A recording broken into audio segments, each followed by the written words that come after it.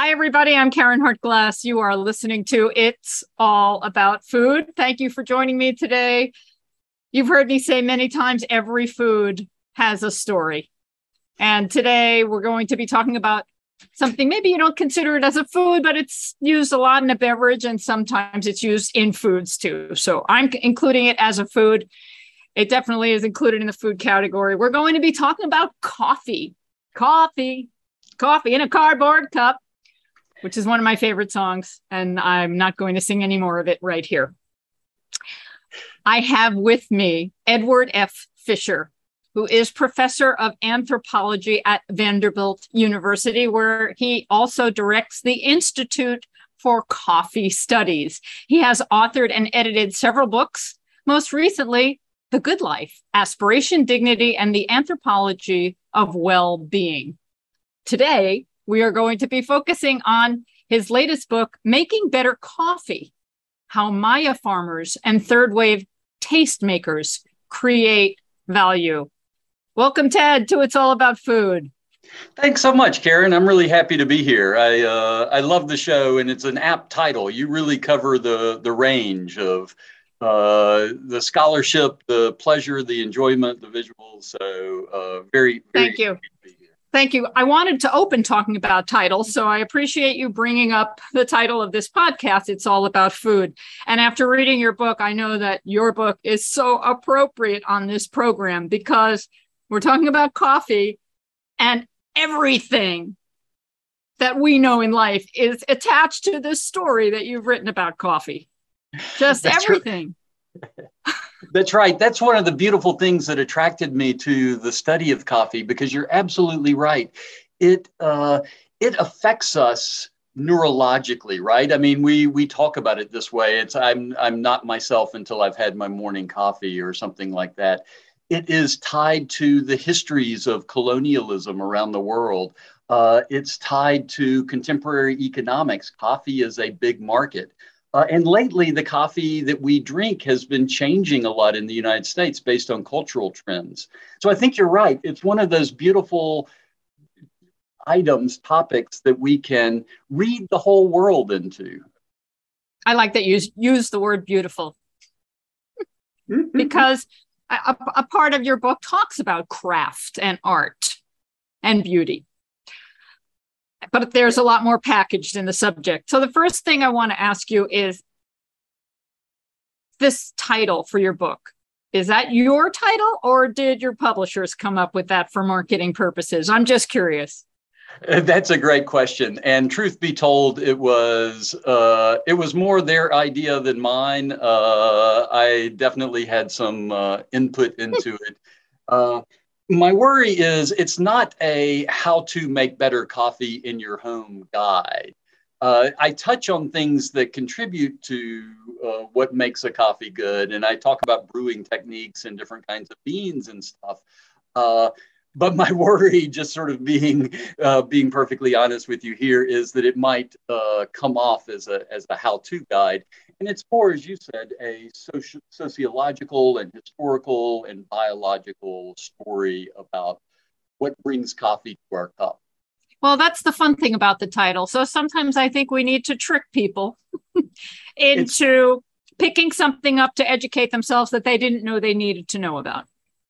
It's true. And I will say that people in the coffee business, especially in the specialty coffee world, use this phrase, making better coffee. Huh? They use it intentionally to refer to both making better coffee in the cup, finding higher quality, but also making coffee better for the people who grow it. And that's something that interests me as well, is how does our idea of what a good cup of coffee is, how does that relate to the farmers? And I do a lot of work in Guatemala, how the farmers see this coffee. Right. Making better coffee. So that word better is a heavy word, and it has many layers, many levels to it. And we're going to touch on some of that because it's not just about taste and quality. It's also about capitalism. It's about the chemistry of coffee. It's about poverty. It's about exploitation. It covers so many different things. We're going to touch on some of them right now. Poof. Now, first, I have to make a disclaimer. I am not a coffee drinker. Truth? Oh no, you're one of the rare few. When I was in college, I drank a lot of coffee, and it wasn't necessarily quality coffee. I didn't know about quality coffee. I liked the taste, the smell of it, but I didn't know much about it back then. And this was in the late 70s. So I don't know that the second wave had even gotten anywhere at that time. In fact, I also started drinking coffee in college about 10 years later. And at that time, in fact, I remember quite vividly, I was working in a restaurant. I was going to college in Birmingham, Alabama. I was working in a white tablecloth steakhouse. And that's when I really, both being in college and then being in a restaurant environment, I started drinking coffee. And at that time, good coffee, quality coffee was a fresh pot of Folgers, brewed on the big commercial bun drip brewer. Folgers in your cup. I grew up with jingles, so. Exactly. Folgers in your cup. Yeah. I don't even know all the lyrics. That was quality back then. And it was all those lyrics, all those Maxwell House Folgers and all the lyrics that do still stick in our mind today. Sort of building off what you were saying, that you introduced the term second wave. And just to be clear about what those are, we do talk about there being 3 waves in coffee consumption. Now people sometimes talk about a 4th wave or a 5th wave. Oh my. But that first wave was the brand names, many of which stick around to this day. I live in Nashville, and Vanderbilt is in Nashville, Tennessee, and I live here. And this was the home of Maxwell House, one of the early blends.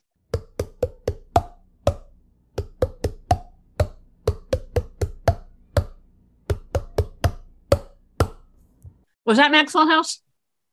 I'm not sure.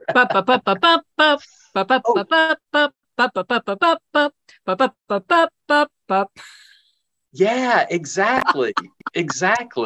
And those all came about. It's interesting. Those came about in the early 20th century because before then, and think back to like Western movies and stuff, coffee was sold in general stores in barrels and sacks. And you would just, the shopkeep would pick out how much you wanted. But sometimes, unscrupulous storekeepers could adulterate coffee. They could put in a little barley, they could put in some pebble, whatever it may pebbles. be to increase the weight. And so these brands emerged to sort of ensure quality, a sealed package.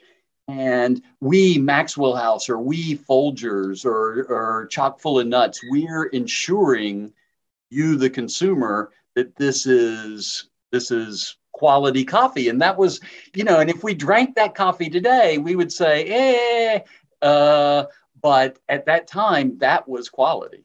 Okay, I have to take a commercial break here because I've done 2 jingles so far. I'm going to do a third. Chock full of nuts is the heavenly coffee, heavenly coffee, heavenly coffee. Okay, I'm not going to continue with that, but just a little snippet for you. I was brainwashed. To not be a coffee drinker, boy, you have the coffee jingles down. I'm impressed. Thank you. So that's the first wave. Exactly. That was. So tell us about the second and the third. And then really that first wave, just to put it into a larger context here, after World War II especially, it just became a household staple. Income levels around the country were rising. This was this period of broad affluence in the country. And everybody, and again, think back if you want to think about TV shows, Leave It to Beaver or whatever early TV shows, a pot of coffee always being in the kitchen. And anybody came over, and those were in the days where people used to just drop by and not text you ahead of time. It was, you want a cup of coffee? And so it became a symbol in some ways of middle class affluence that we had all this coffee around. And then like inklings of this were in the late 60s and early 70s. But at some point, people started saying, coffee doesn't have to be this this lowest common denominator warm drink that it had become. And so they started searching out. Peet's, especially, was the pioneer in this, who's still around today. Peet's in Oakland in the Bay Area. Mm-hmm.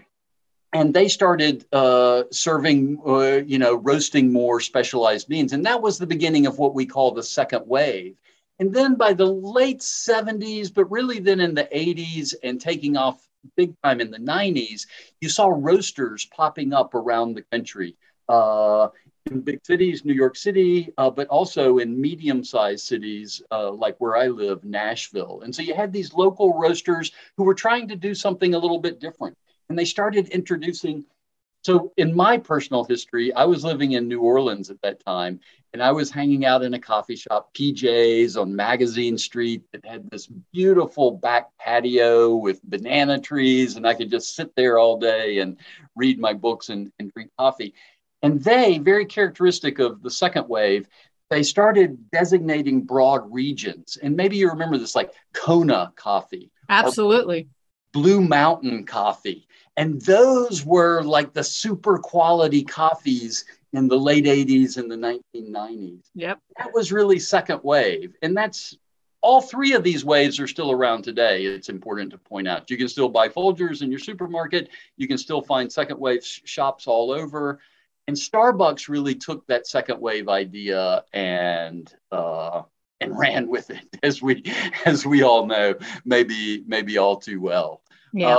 But then those trends and they tie into other trends about artisanal foods, right? And we have single barrel bourbons and single malt scotches and single origin olive oils and chocolates and all of these things that we used to consider microbrews, that we used to consider just everyday kitchen cabinet staples, started becoming a little bit more rarefied. And in that process emerged what we call the third wave. And those are really roasters that focus on very specific, not just regions, Kona or East Africa, but countries and regions within countries, and usually specific named farms. And that's what we see today. And in terms of national chains, that's like Intelligentsia, Stumptown, Counterculture, Blue Bottle, and others like that. So those are the three waves. I take issue with conventional industrial foods, things that are mass produced because they're made typically, for the most part, without quality. And the concept is to maximize price and increase the quantities at all costs to the quality of the product and the treatment of all the employees that are involved from the beginning to the end, as well as the environment that is used to perhaps grow some of these things, if it's a plant-related product or even an animal-related product. I take issue with all of this. Now, absolutely. I couldn't agree more. You said it so well. I think the biggest, one of the other caps I wear is doing consulting on medical issues. And I think one of the biggest threats to our health these days actually are these large transnational food and beverage companies who have teams of engineers who spend their days trying to formulate foods that, as you said it well, that are cheap, that are ultra processed, that are not good for our nutrition, and that they design to be almost irresistible. Exactly. And I eat potato chip, I indulge in products made by these companies sometimes, but I don't think we realize the impact that they have on what we eat, on deciding what we eat, and its impact on our health. So then on top of that, there are some of us who like to think we're informed and we have a certain amount of privilege where we can select products that kind of meet our principles, right, as well as our taste. And when you talk about third wave coffee as an example, we have people now that are looking for these artisanal products that come with some sort of romantic story about the farmers, the growers, And it all fits into something that makes us feel really good. And we're willing to pay a lot of money for it. And all of that is fabulous. I love art. I love craft and people really believing in their product. But from your book, I've learned that there's also a dark side. That's very well said, and I agree. On the one hand, I really laud the artisanal turn, and like you, I'm the prime demographic, and there is a lot of privilege that goes along with that. A lot of people don't have the luxury of making real choices in their food decisions. But it's a good impulse. And one thing that I wanted to stress before I got into the critique in this book is that these people in the artisanal coffee world are mostly doing it for good reasons. They want to improve quality. They want to turn people on to new flavors and new ways of drinking things. They would like to have the supply chain of coffee be more just. And they work toward that. But as you say, a lot gets hidden in the stories because, like with many of these things, the story can start to overwhelm the substance that it's trying to relate, right? And sometimes for some people in some companies, the story, the PR angle and the story becomes more important than actually doing the work on the ground. And so this third wave coffee, it does look very different for particularly small holding farmers. And let me just mention one statistic here, that 20 million people around the world grow coffee or are involved in coffee production. Most of them are small holding farmers who are struggling to get by. And so it's we're not pulling those folks up out of poverty with the artisanal coffee is just the blunt fact. Yeah. Now, you also mentioned that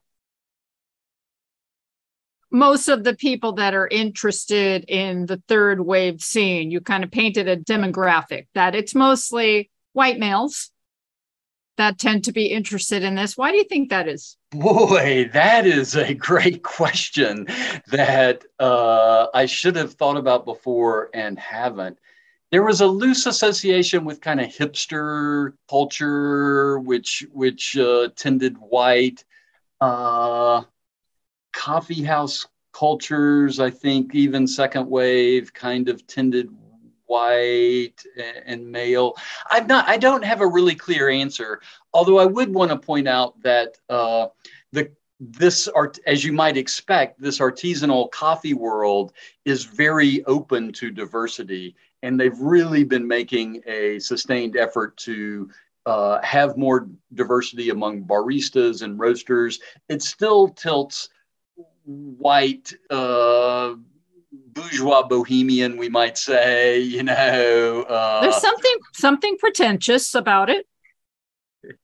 Exactly. There's just like with wine aficionados, coffee enthusiasts can be a little bit tedious, or it can sound a bit pretentious when you start talking about, did you taste the notes of jasmine in that particular coffee? It can't. There's an insider-outsider sense to the language and the culture. And I want to talk about another point you brought up on this concept of the notes or the flavors that we're supposed to identify, how some make some particular flavors the trend or the most popular of the moment. And it just shows how easily we are manipulated to learn about, I should be tasting that, or I should be liking that, rather than, do I like this or not, just for what it is. But is that what taste is about? I all kinds of questions. Like, do we even know what tastes good, or is it about everything around us that influences our taste? Yeah. Well, starting at the end there, yes, it's about a lot of things. It does seem like humans have an innate attraction to sweet, which we've known for a long time, and there are evolutionary reasons that we can easily imagine for why that might be.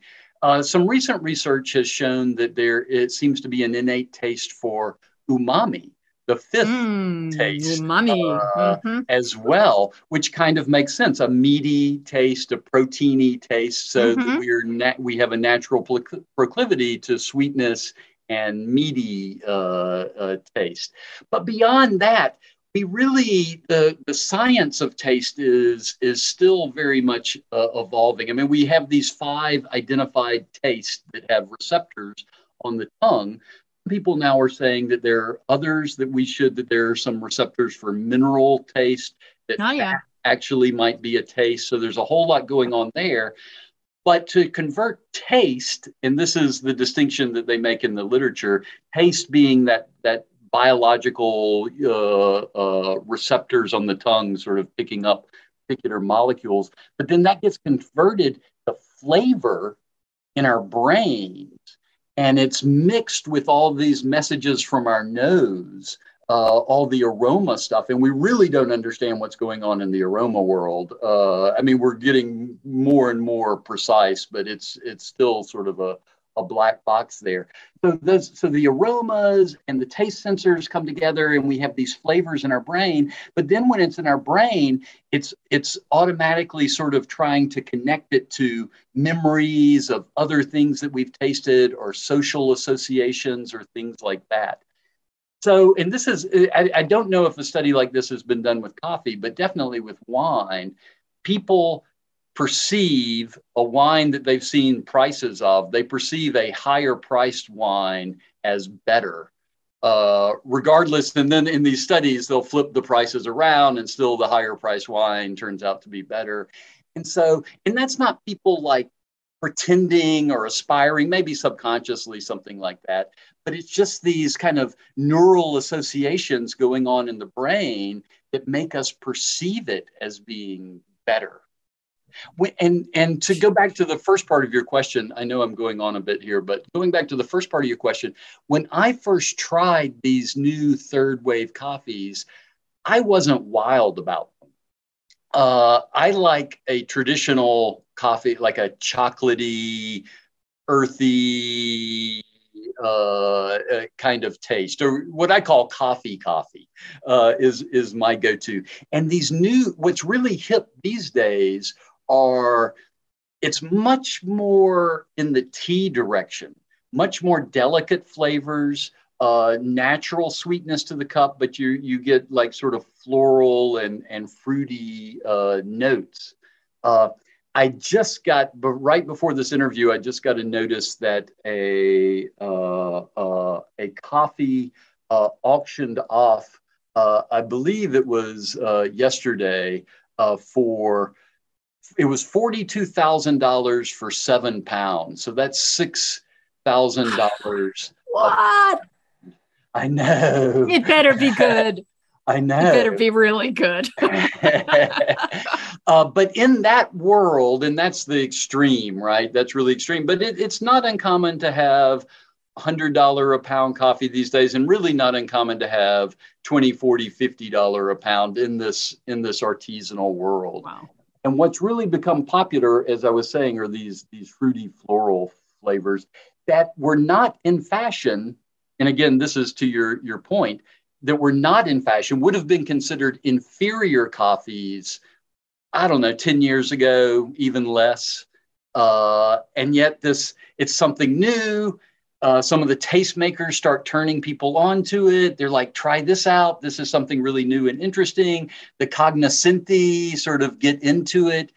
And it's not like there's a group of the coffee global elite meeting in Davos or wherever, sort of deciding what you're going to drink, but they have a power to sort of introduce new flavors and ideas, some of which catch on and some of which don't. But then these cultural trends get started, as you were saying. I'm a tea drinker. And sometimes I consider myself a tea snob. I like to brew my different teas at the correct temperature And sometimes I prefer cold brewing, just putting the leaves in water and putting them in the refrigerator. And I find that's the best way. They have a natural sweetness when they're brewed cold. And my understanding is they have more nutrients and more antioxidants when they're not brewed, or they're brewed at a lower temperature. So these are the things that fascinate me. And coffee is somewhat similar. And you talked about how when the third wave is judged, they're judged at different temperatures. That's right. There's all kinds of chemistry going on in roasting and brewing. That's right. And I would mention a couple of things. One is that a common mistake in really trying to taste the flavors of coffee from people who aren't in this world is drinking it too hot. And so for those of you out there who want to try some of this third wave artisanal coffee, let it really cool down, and maybe let it cool down a step below what you think you would normally do, and try it then. And some of these flavors really come out. And for you in particular, Karen, I would say give coffee another try, and try what like an an Ethiopian or a Kenyan naturally processed coffee, and see if it's not a little bit tea-like for you. Well, part of my reasoning for not drinking coffee is not just about taste, although I find that coffee, unlike tea, kind of makes the breath stale. And I feel that tea makes the breath fresh. And I come from everything from a health perspective first. And I also understand that teas, especially greens and whites, tend to be healthier than coffee. And there are all kinds of studies that show that coffee has health benefit, but it depends on who you are. And if you have a metabolism for caffeine, it's very complicated. And after reading your book and learning about all the different kinds of coffee and how they can be prepared, I'm thinking these studies probably aren't as good as they appear, because not all coffees are the same, and the way people drink them are not the same. And so there's just too many variables to make a decision. But when you mentioned that coffee, the third wave coffees have these lighter flavors and different fruitiness or citrus or whatever to them, that from my pretentious privileged point of view. Yeah, absolutely. Absolutely. And it is incredible what they're doing now to produce these new flavors. So they're searching out new varietals. The main species of coffee is Coffea Arabica, we call it, and looking for new varietals, trying out new processing techniques. So they're borrowing techniques from wine, for example, and doing anaerobic fermentation with beans to bring out a little bit more of this fruity flavor. And as you said, there's an immense amount of chemistry behind this, and the varietals, the processing, the roasting, the whole thing. Coffee really changes along the way. It's interesting. Coffee is one of the very few. In fact, I really can't think of another product that's like this agricultural product, that the processing on the farm makes a big difference in taste, but also the processing at the consumer end, the roasting and the brewing. And so it's more complicated than wine in that sense. And I recently read that wine, unlike coffee and tea, you don't want to drink red wine cold because you don't taste as much of it as when it's at room temperature. So colder is not necessarily better. Or maybe it's just, well, you don't want to drink hot Glühwein either, hot wine. You're not a Glühwein fan. My German partner would take issue with that. But yeah. I think that's true. And the coffee stuff with the you don't want to drink coffee too cold either. So there is this sweet spot. Right. And going back to the health stuff, it's interesting. We often equate coffee with caffeine, and rightly so, right? It's a primary source of caffeine. Caffeine is the most widely used, what we call in anthropology, a drug food. It's the most widely used drug food in the world because it is a drug. We don't think about it that way, but it has real psychological and neurological and other kinds of biological impacts on our body. So it's a drug. But we've equated it for a long time with caffeine. And when I was growing up, probably when you were growing up, it was kind of like something, if somebody drank a lot of coffee, it was something they felt like they had to excuse themselves for a little bit. It was seen as a mild vice to drink too much coffee. But recent research, and a lot of this actually started at Vanderbilt here with a colleague of mine, Peter Martin, in psychiatry.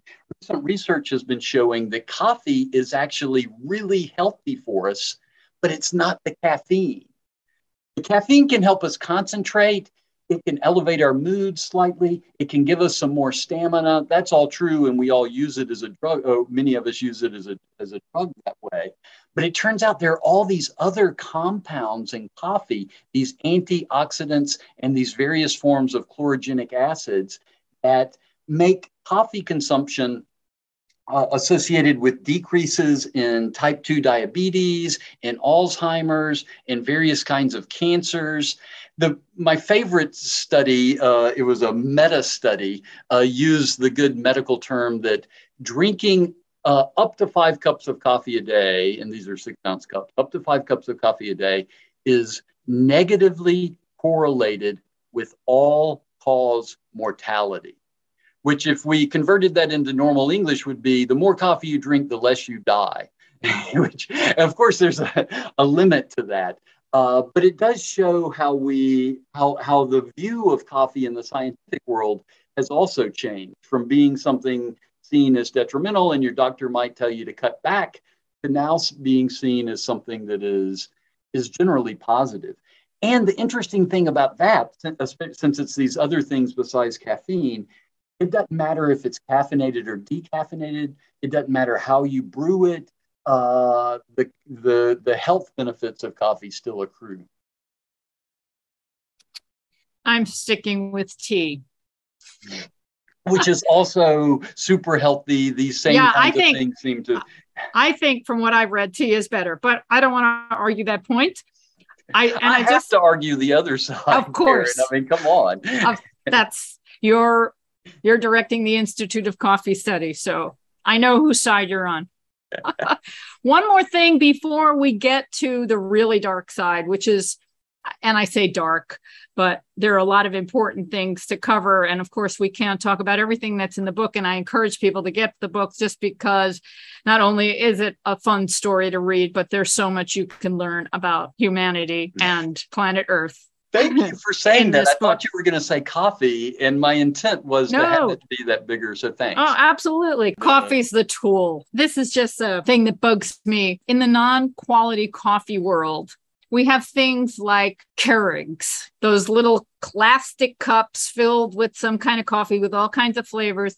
And me being a tea drinker, I prefer loose leaf tea that I brew in water. Nothing fancy. I don't want a tea bag that's made of paper. I don't want a tea bag that's made of pantyhose, the nylon tea bags. And if I'm going to make coffee, I'll do it in a French press. I don't want anything fancy because I don't believe in any of that. And when I see people say, they're in a hurry and they need to have an Nescafe or they need to have a Keurig, I take issue with that.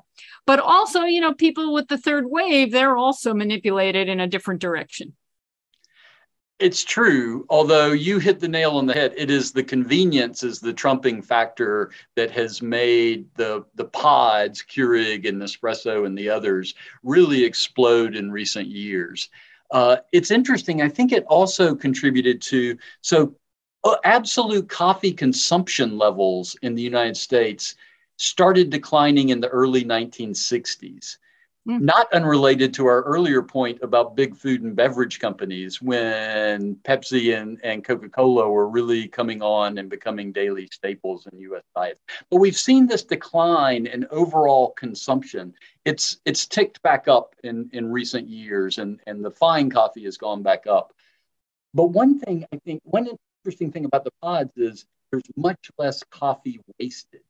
When people were keeping a pot of coffee on the kitchen counter, how I remember this from my childhood, pouring out, the dregs, which might have been a quarter or a half a pot, very often. But you don't have that kind of waste with the pods. You do have another kind of waste, which the plastic pods are nasty in terms of their environmental impact. And even these programs to recycle them, I think Nespresso has a global program to recycle, but you're mailing them back around the world. I don't know. Maybe it works. Maybe the ecological impact is positive, but it's also, the pods can be a way, just like tea bags, to hide poor quality. Yes. I mean, what do they put in? They put the dirt essentially in those tea bags, right? There's a growth in high quality pods lately. But still, it's a way of hiding this other aspect. Okay, let's get back to your title, Making Better Coffee, How Maya Farmers and Third Wave Tastemakers Create Value. So there's a lot of wonderful history about coffee. It's quite fascinating. And my understanding is the Maya farmers were doing their thing on their land, and then the colonialists come in and do what we know they do. They exploit and they enslave and they harm and etc. And the Maya farmers had to go up in the mountainous regions because they were kind of chased away. And now it turns out that the coffee that they're growing in these regions has value. So I'm almost thinking it's like a happy ending here, but not quite. So maybe you could touch on some of that. That's exactly right. I mean, for a long time, and Guatemala is my region of specialty. It's a country that I know very well. I guess I consider myself, or am considered, a world expert on this country. When I first started really diving into coffee 10 years ago, my image of it was exactly what you portrayed, and that is not untrue. German and Spanish and English colonists coming in, taking land from Mayan communities, planting it with coffee to export back to Europe and the United States, and forcing these Mayan people to work on what used to be their own land. And the coffee plantations, they were like poster children for awful neo-colonial working conditions, seasonal labor, poor food and sanitary conditions on the farms, and people just worked and paid very little, and often sort of indebted to through loans and other things to the big farm. So it was really, I had a super negative view of coffee in Guatemala.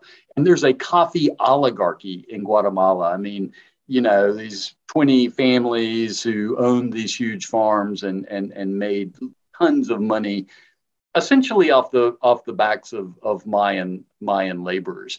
But like you said, what got me interested in coffee was hearing this story that the quality turn in the coffee market, the second wave and then the third wave, generally that quality coffee is grown at higher altitudes than the German and Spanish owned farms were at. And so you're absolutely right. There was this poetic justice of a turn in the consumer market of people wanting higher quality, resulting in the coffee that small holding Mayan farmers in the highlands of Guatemala were growing was suddenly in demand and commanding higher prices. And it produced, it produced successes in Mayan communities. I'm hesitating a little bit because what we would consider to be even successful smallholding Mayan farmers still live in conditions that would look to us like extreme poverty or poverty. So it's all relative that way. But yeah, there was this big boom with the specialty market in Mayan communities, and many of the Mayan farmers who used to work on the large plantations started growing their own coffee and selling it, especially through cooperatives. So it was heady days. But as you're suggesting, as the market moved to even higher end coffee, these coffees that command 20 or 50 or 100 or 500 or $4,000 a pound, that market is still controlled not by real small holding farmers. Mm-hmm. These are people who I mean, Mayan farmers still most speak a Mayan language. These are people, the successful third wave farmers in Guatemala, you know, they speak Spanish. They probably speak a little English. They've probably traveled to the States. They sort of get the vibe of what specialty coffee is here, and they're able to market their products into that niche, if that makes sense. When I was reading it and you were talking about the trends in third wave coffee, and then I was thinking about the Maya farmers, their terroir, the type of flavors that their coffee was producing, I was wondering, how does that influence each other? Because a farmer could be producing a coffee that's quite popular, but then, they're not trending anymore. So are there any people that are loyal to their brand, or do they move on to the next great taste? That is a great question. And it gets at the fact that a couple of things. One, that growing coffee is a long-term endeavor. So Mayan farmers' subsistence crops there would be corn and beans and squash and tomatoes and things like that. I mean, you grow those in a few months. Coffee from planting to first harvest is 4 years. And so for a struggling farmer, that's a big commitment. And they are really tied to their land, and not just for economic reasons, also because land is important in Mayan cosmologies, and having a relationship with the land and a symbiotic relationship with the land. So they really are tied to this terroir, as you say. And yet, if the market is always chasing the new, cool, latest flavor, then in its 4 years from planting to harvest, it puts these small holding farmers at a real disadvantage. At the same time, let me say really clearly that lots of small roasters are trying and establishing relationships with farmers over many years and with cooperatives. There's a group called Cooperative Coffees that does this really well. Counterculture out of North Carolina has also been a leader in this. And their idea is to get away from what you're saying. If we want to make the supply chains more just, we've got to have multi-year commitments with these farmers so they know that they're not going to go bust next year, and they'll keep producing this coffee. But that's in tension with this trend of finding new and crazy flavors. And I wonder if that's just because those who are into that scene are bored. Yeah, novelty plays a huge role in this, and sort of bored, but also, and you mentioned this as a book about capitalism, and I do talk about sort of the drivers of a capitalist system and how it works through the market. And capitalism is always about expansion, right? Expanding markets, bringing new people into markets, or expanding markets that already exist. And so we have this push for new things that sort of, I was just reading today about the efforts to try and make a cell phone that will last 10 years. And the lifespan now is in the 3 to 4 year range for most cell phones. But that is built in. It's just like the big auto producers used to do back in the day. Let's have new models come out so people have to get these new models, and so we sell more. I don't know. So there's always a balance there. I like trying new things. I think many of us do, right? Expanding our horizons. And in the case of coffee, it's like, hey, there's this thing that you thought you knew really well. Try this version of it. And, I've been in this place and been like, oh, wow, that's no. And feeling like my life is a little bit enriched for having had that experience. So I think that there are good impulses at work also behind this constant innovation. But the overall effect is having to bring new stuff to the market all the time. So you've mentioned cooperatives, and I want to talk a little bit about them. My understanding is they enable the really small farmers to get their coffee processed to a point where they can sell it, and many of these farmers can't afford the basic washing equipment. And so the cooperatives really come in handy. And with the Maya Maya farmers, it also works into their culture with community and working together, but it also has some challenges. That's exactly right. Mayan farmers who I've talked to, and we've done some large scale surveys, are very fond of cooperatives for the reasons that you said. There are long traditions of communities working together. It's also just super practical. If you're just, if you're growing a couple of acres of coffee, Starbucks isn't going to buy from you, right? Or even a medium-sized roaster, even a small roaster, it would be a stretch. But if you can group that coffee together from different smallholding farmers and then sell it via cooperative, coffee's generally sold in container loads, 40,000 pounds. That's a lot of coffee for a smallholding producer to produce. And so to get a foothold in the market, they really need these cooperatives. But going back to what we were talking about earlier, so second wave talked about regions. You might have a Guatemalan Antigua, a Kona from Hawaii, a Jamaican Blue Mountain. But now in artisanal coffees, we talk about farms. And it's even getting down to talking about sections, particular sections of a farm. And those are the coffees that command the very highest prices. These that auction off for, again, $20, $50, $100, $500 a pound. Those inevitably come from a single farmer who is named, whose biography is given, the whole story is told about them. And that's part of the value for a consumer, right? Feeling like, oh, this is the person who grew my coffee. And I can kind of imagine them, and I kind of have a relationship with them. Maybe it's an imagined relationship, but it comes from a good spot from the consumer's angle, I think. Yeah, absolutely. But you also mentioned that those small farmers that are involved in third wave coffee have a certain amount of privilege in order to be able to get to that place to begin with. Exactly. And that's what the really small holding Mayan farmers don't have.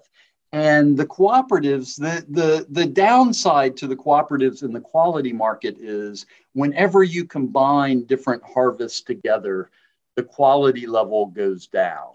And we have numerical rankings for quality, and that's a whole nother discussion about how those emerged. But you could have coffees of comparable quality going into the same batch. But then once they're mixed together, the quality level is down. It's just like mixing different flavors and slight variations does that. And so these cooperatives, they don't have an individual farmer's biography to tell. And they're mixing coffee in a way that slightly reduces the quality level. But in the world of very high-end quality, big differences little differences make a huge difference in price. So when you say quality, is this perceived quality? If you mix some of these local coffee beans together, is the quality really going down? Is it losing a certain je ne sais quoi? It does. It does. These differences, and sometimes I know, and today I can sound a little dismissive of some of the differences. The differences are real. I could train you in a very short period of time to distinguish classic Latin American and classic East African coffees and Indonesian coffees. They just taste different. There are objective differences. But then the question becomes, how does different become better? So that's a different taste. Is it a better taste? That becomes trickier to say. And that's when these kind of cultural trends and the quest for novelty and all of that really, really come into play. But there are standards, and there are training programs that have trained tasters. And so it's ultimately a subjective trait, right? But they grade coffee on a 0 to 100 point scale, sort of like Robert Parker's wines, and down to decimal points. So you could have an 88.5, sometimes an 88.35. or a 90.1. So it's fairly precise, right? It's almost, to the outsider, it's absurdly precise. And maybe not even, you don't even have to be an outsider, maybe. But you can train people to give the same scores. You can train their taste, and so that they rate things in the same way.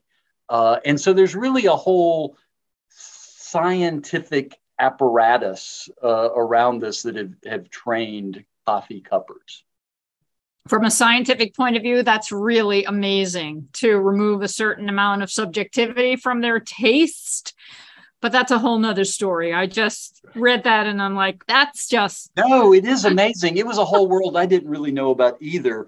Organoleptic studies, studies of how we perceive sensory experiences.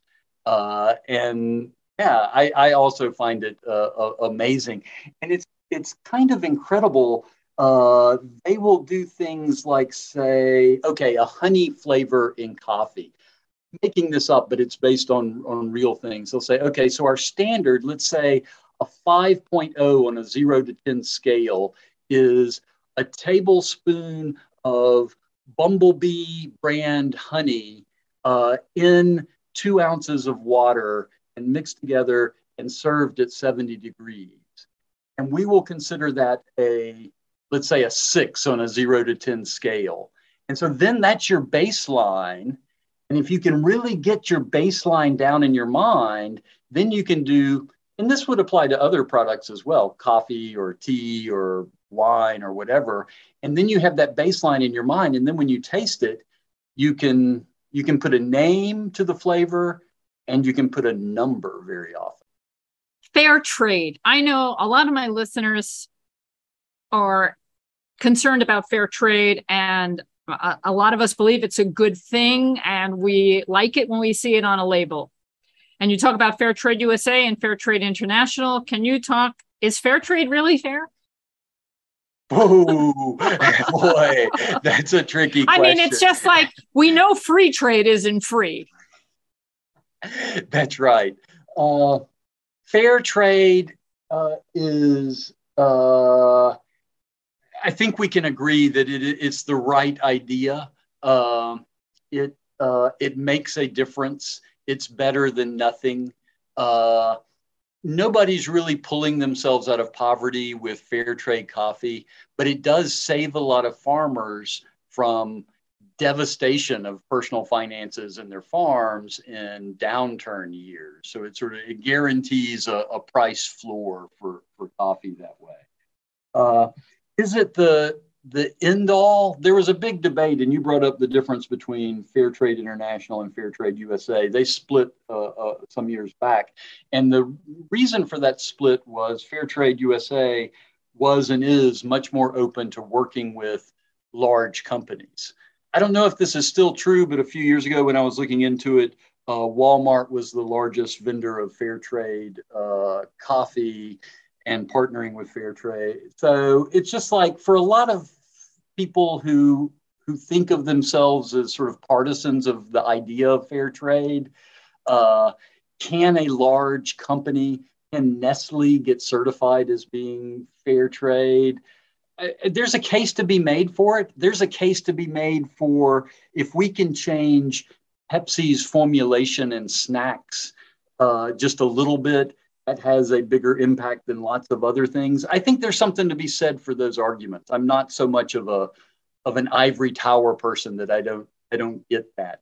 At the same time, I am sort of fond of purity of ideas sometimes, and I do think that there's a risk if fair trade getting co-opted by larger producers. And there's a trend, let me say this, to sort of fairer than fair trade. So people these days are talking about relationship coffee, for example, building up a relationship with particular farmers, helping them improve their quality, giving them suggestions, sort of partnering. Again, the rhetoric and the reality, there's some slippage there. But there is a move to how can we be even fairer than fair trade. Okay, another label is organic. And where does organic fit into this coffee scene? Does it at all? It does. These labels really appeal, as you're suggesting, to consumers of artisanal goods of all sorts. It's just the demographic overlaps, right? We're the kind of people who tend to prefer organic. In terms of ecological impact, organic is a good thing for the environment. Absolutely. It's really tough on small farmers because there are a few nasty threats to coffee plants. The biggest one in recent years has been coffee rust, arroyo. And there's just no way organically to fight it. And it destroys coffee plants. And remember, 4 years from planting to harvest. And so that makes a big difference. There are lots of cool things, though. Organic, bird friendly. We have this proliferation of labels. And I think actually that's a danger because when it was only fair trade, that seemed to really mean something. And I can kind of vote with my dollars and support a moral cause that way. But fair trade, organic, bird friendly, Rainforest Alliance, OOTS. I mean, we have really a proliferation of labels that can go on coffee packages. And I think for the general consumer, a label is supposed to reduce the amount of time we need to research something, right? Like we don't have the time to like Google every single product we buy and see which ones align with our morals. But we can use these handy shortcuts as a label. Yep. But then when you have so many, my worry is that they kind of lose their meaning. Yeah. But I was leading into saying that some of these are really clever, cool ideas. The rainforest, so having shade grown coffee can help improve quality. The shade growing has all kinds of benefits, especially for migratory birds, but all kinds of ecosystem benefits.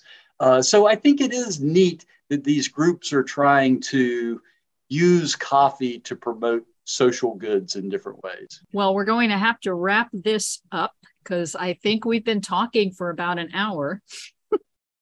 What a great conversation. We could do. Thank you. We could. And I just want to take a moment to send some good energy and love to the Maya farmers, because I understand that not only may they not have the monetary wealth that some of the rest of the world has, growing coffee is a difficult way to live. And as a result, they have physical deformities, and probably exposed to some of the chemicals they use to grow coffee will give them diseases. And I just want to send them opportunity and healing energies. Just put that out in the greater consciousness. And I enjoyed reading about them and about your book, Making Better Coffee. Thanks so much, Karen. It's been a real pleasure talking with you today. And maybe we'll talk again sometime, because I understand you have some stories about peanuts. Peanuts will be the next one. I look forward to it. Okay, very good. Thank you for joining me today on It's All About Food. I'm Karen Hartglass, and you can find me at responsibleeatingandliving.com. Send your comments and questions to info@realmeals.org, and have a delicious week.